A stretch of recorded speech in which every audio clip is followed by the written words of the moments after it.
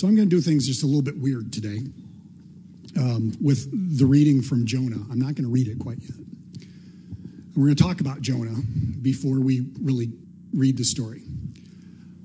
Jonah was a prophet, and he was active in the northern kingdom of Israel about 800 years before Jesus was around, give or take. And at the time when Jonah was a prophet, the Assyrian Empire, kind of out to the east in what we would call now, I think that's where Iraq is now. So the Assyrian Empire was growing in power and prestige, and they were taking over more and more neighboring kingdoms. And that's kind of all happening out to the side. Well, the capital of the Assyrian Empire was Nineveh. And remember that. We're going to hear that when we get to the reading. Now, the entire book of Jonah is only 4 chapters. It's really, really short. And at the beginning, God and Jonah, apparently, they're just having a chat. They're talking about stuff. And God says to Jonah, I want you to go to Nineveh, and I want you to stand in the middle of the city, and you need to preach to them. And you're going to say, you need to repent, or else God's going to lay waste to this place. And Jonah's like, yeah, I don't want to do that. But God's like, no, that's what you need to do. And the more and more Jonah thinks about this, the less and less Jonah wants to do it. And so instead of going to Nineveh to the east, Jonah goes and he jumps on a boat and he goes the complete opposite direction. He's like, I'm going to sail away there. God can't find me. Now, how many of you are familiar with the story of Jonah? Hopefully most of you. You know that this does not go so well for Jonah. And as they're sailing along off to this place called Tarshish, that's a fun one, Tarshish. It's hard to say, Tarshish. He's going to Tarshish. He's going west, opposite direction. And this big storm comes up. And everyone on this ship is freaking out. They're like, we don't know who's to blame for this. Something is going strange. Somebody must have messed up really, really big. Who do we think it is? And so they cast lots, which pretty much means they throw dice. And it falls to Jonah. And they're like, Jonah, did you mess up? And Jonah's like, yeah, I think I did. And he says, so here's what you need to do. You better throw me overboard, otherwise you're all going to die. And they're like, really? That seems extreme. But he's like, yes, throw me overboard. And so they throw him overboard, and immediately the storm stops. So, yep, apparently he knew what he was talking about. The ship sails away, and here's Jonah floating in the water. And what happens? The whale, this giant whale comes up and swallows him. And for 3 days, he's in the belly of the whale. I think that this is God's ultimate timeout for Jonah. And Jonah's like, hey, Lord, I think I messed up. I'm sorry. I know you really want me to go to Nineveh. I suppose I'll do it. And God's like, thank you. And then the whale spits him out on the shore. Ew. And okay, he's going to go to Nineveh. But he's still not happy about it, because in this banter that's been going on between Jonah and God, Jonah basically says, God, here's what's going to happen. I'm going to go and I'm going to proclaim that you're going to lay waste unless they repent, and they're going to repent, and you're just not going to do anything. Right? And God's like, maybe. It's like, that's what's going to happen. I don't want to do it. It's not even worth my time. And God's like, yes, it is. And he's like, fine. So he trudges off to Nineveh. I bet he was stomping his feet like a really mad toddler. And off he goes, and he proclaims this. Let's see, do I want to start reading yet? Not quite. Okay, not quite. And he makes this proclamation, and then he's like, you guys better turn around or God's going to lay waste to you. And then he goes out and he sits on a hillside, and he's like, now I'm going to watch. Well, he must be a really good preacher, because everybody's like, I think we better repent. We don't really know who this God is that this Jonah guy is talking about, but it sounds bad. Maybe we should repent. And everyone in the city decides, yes, we should do this, including the king or the emperor or whatever his title is. Even he's like, we better listen. And so he declares, no one can eat or drink. Everyone needs to wear sackcloth, and we need to repent, and we need to mourn. And not only just the people, but all of the livestock needs to do this too. That's a weird thing, isn't it? Thinking about repentant livestock. I've been around cows my entire life. I've never seen a repentant cow. Never been sorry? What would that even be like? Moo. I don't know. So that's like chapters 1 and 2. Okay? Everyone with me? Okay. Our reading for today, and you can stay seated. Don't worry about standing up. Our reading for today comes from Jonah chapter 3, verse 10 through 4, verse 11. When God saw what the people of Nineveh had done, how they turned from their evil ways, God changed his mind about the calamity that he said that he would bring upon them and did not do it. But this was very displeasing to Jonah, and he became angry. He prayed to the Lord and said, "O Lord, is not this what I said when I was still in my own country?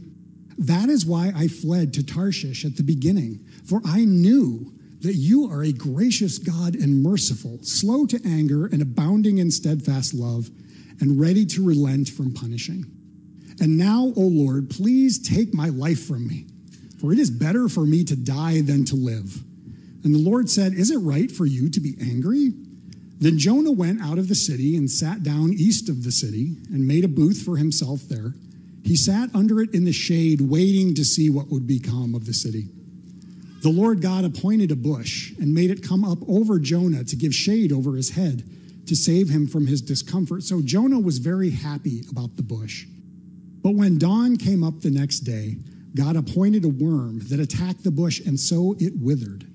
When the sun rose, God prepared a sultry east wind, and the sun beat down on the head of Jonah so that he was faint and asked that he might die. He said, "It is better for me to die than to live." But God said to Jonah, "Is it right for you to be angry about the bush?" And he said, "Yes, angry enough to die." Then the Lord said, "You are concerned about the bush for which you did not labor and which you did not grow. It came into being in a night and it perished in a night. And should I not be concerned about Nineveh, that great city in which there are more than 120,000 people who do not know their right hand from their left, and also many animals?" The word of the Lord.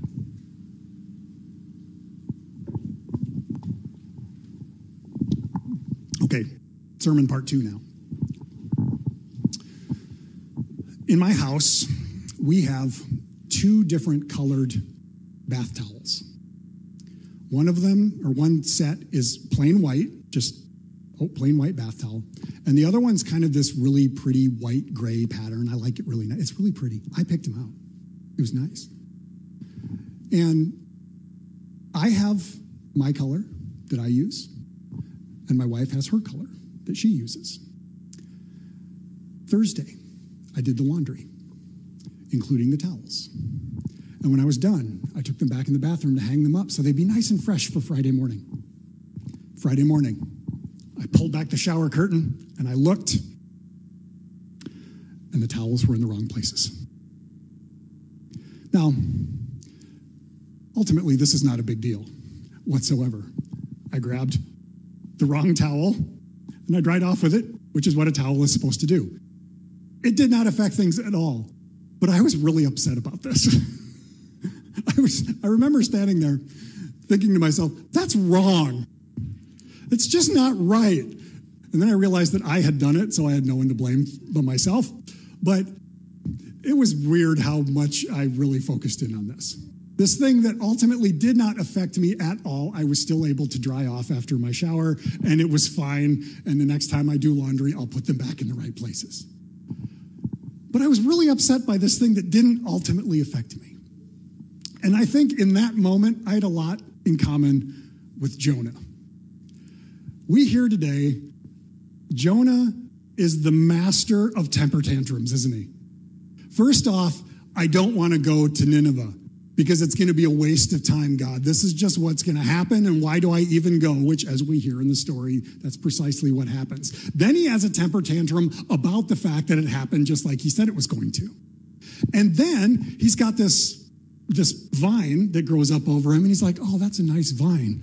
I'm really glad it's there. And then it dies, and he throws another hissy fit over it. I wish I was dead. And God's like, dude, why? Well, it's hot. Really? Yes. Should you be angry about this bush that you did nothing for. Yes, angry enough to die, God. Don't you get that? You want to just smack him? Be like, dude, wake up.